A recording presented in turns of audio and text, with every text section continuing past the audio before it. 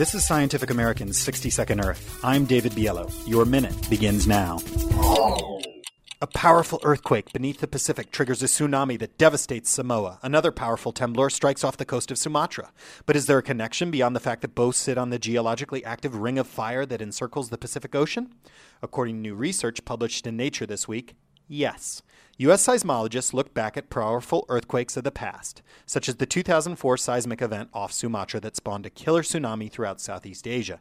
That earthquake, the second largest ever recorded, had a discernible impact on the San Andreas Fault half a world away. Earthquakes occur when such faults slip due to weakness or stress, but measuring fault strength has not been possible. By looking back at the seismic record for the San Andreas Fault near Parkfield, California, the earthquake capital of the world, the seismologists found that an increase in microquakes there corresponded with subtle shifts in subterranean fluids between 1987 and 2008. Two of these shifts followed nearby earthquakes within 200 miles and boosted the number of tiny quakes. But the third shift occurred after the Sumatran earthquake in 2004. That might mean a new way to predict quakes in future, and the possibility that this week's earthquake-related tragedies could strike on the other side of the Pacific as well.